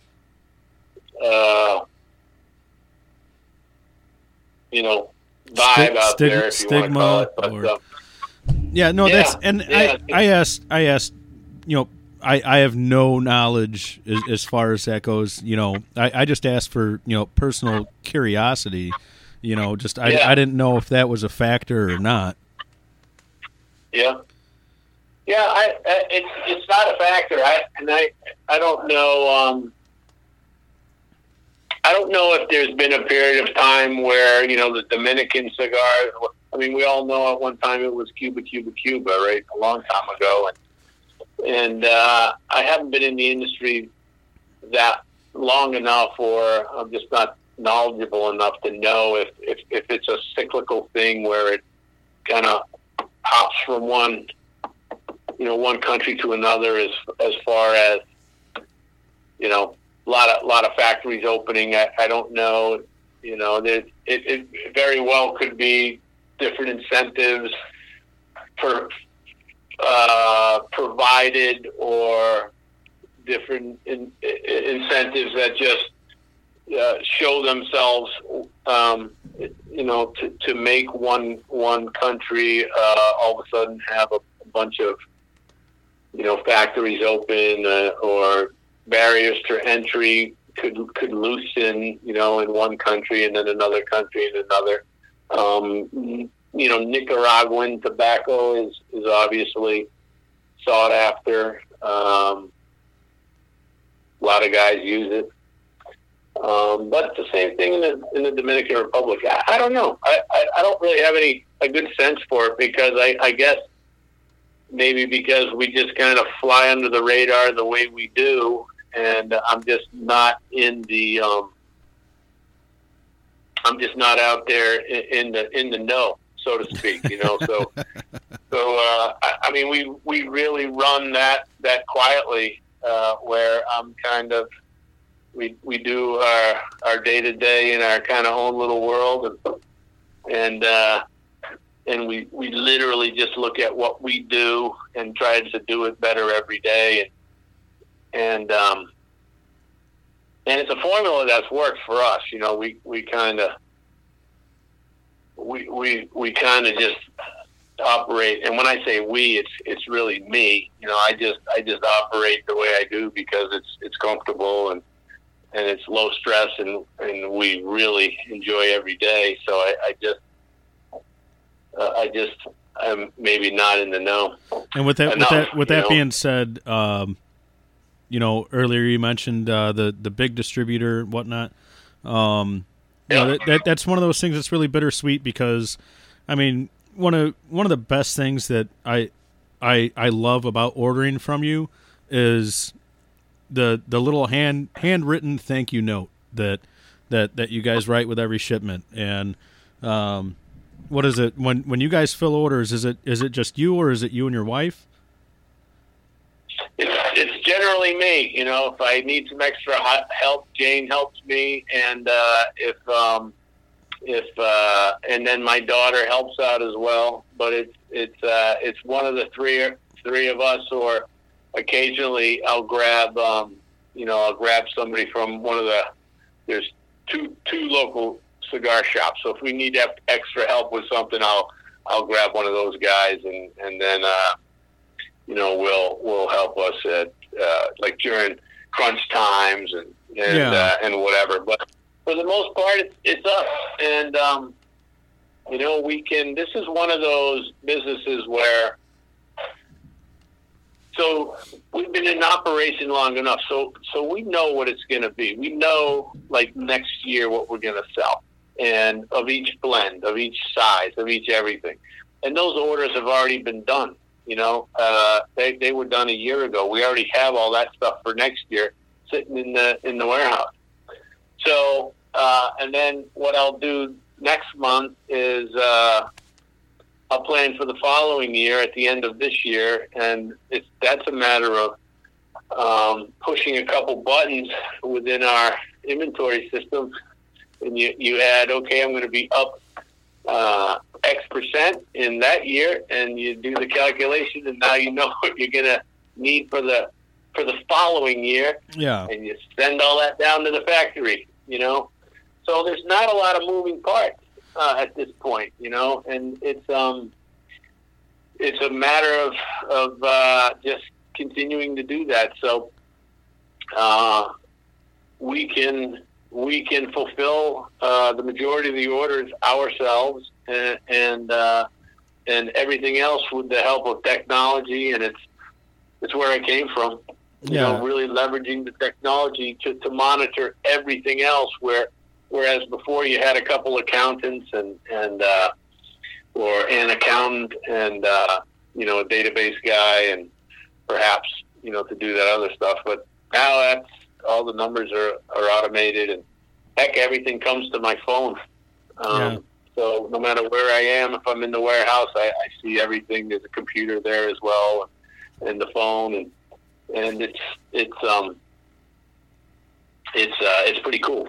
So, and then we only ship so many hours in the day, and then the other time, you can work on creative stuff coming up, with new packaging or new bands or whatever, and you come up with.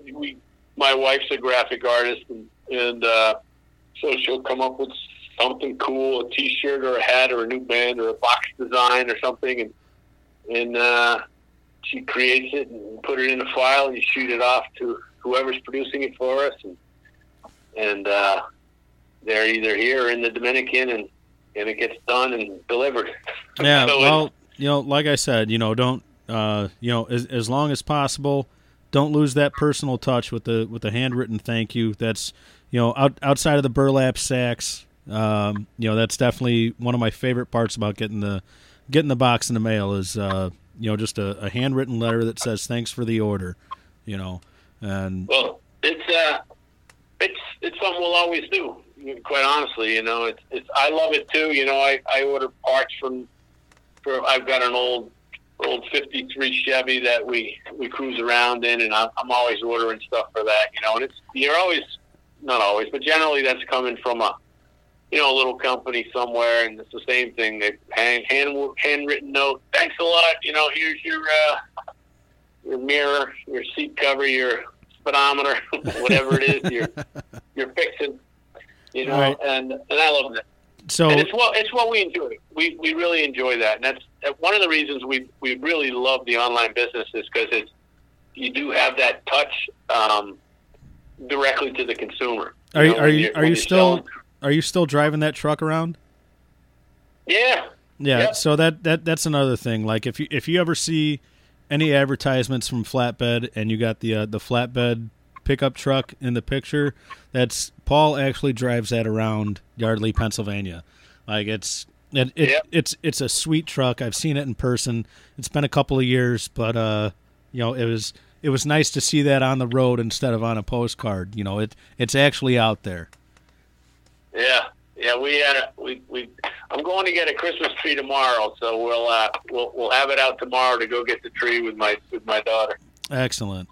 So, all right, man. All right. We are approaching 2 hours. I very much appreciate you sitting through all the bullshit that we went through at the beginning, and actually getting started. I'm very glad that it worked out. I would have been super bummed if I smoked that Hucklebuck and wasn't able to record an episode with you. So, well, it was my pleasure, and I'm glad you did get it figured out. And anytime, I really appreciate your time, and hope I didn't bore you too much. Oh, absolutely not. This is all fascinating to me. I love talking about it. Otherwise, I wouldn't be doing this. So, but awesome. All right, man. I appreciate it, my friend. Absolutely, anytime. All right, you bet. Have a good night, and I'll talk to you soon. All right, I'll talk to you soon. There you have it. Don't forget to check out my website, theherfcast.com. If you do so and you feel like I deserve it, go ahead and throw something on the Patreon account for me. That'd be awesome. Even $1, that's amazing. Links are on the webpage. Just look for Patreon. Also, you could get to the CRA from there. Join the CRA. You could get to flatbedcigarcompany.com via the link there. So check them out. Check out any past episodes that you haven't listened to. And, upcoming, I'm not sure how it's going to work out, but I'm going to swing shifts, so I'm going to record when I can, but it might be kind of sporadic sometimes. So don't forget, like, subscribe, rate, review on whatever platform you're listening on, and that'd be awesome. Hopefully you guys enjoyed. Email me with any questions, concerns, comments, complaints. Brian@theherfcast.com. Thanks again.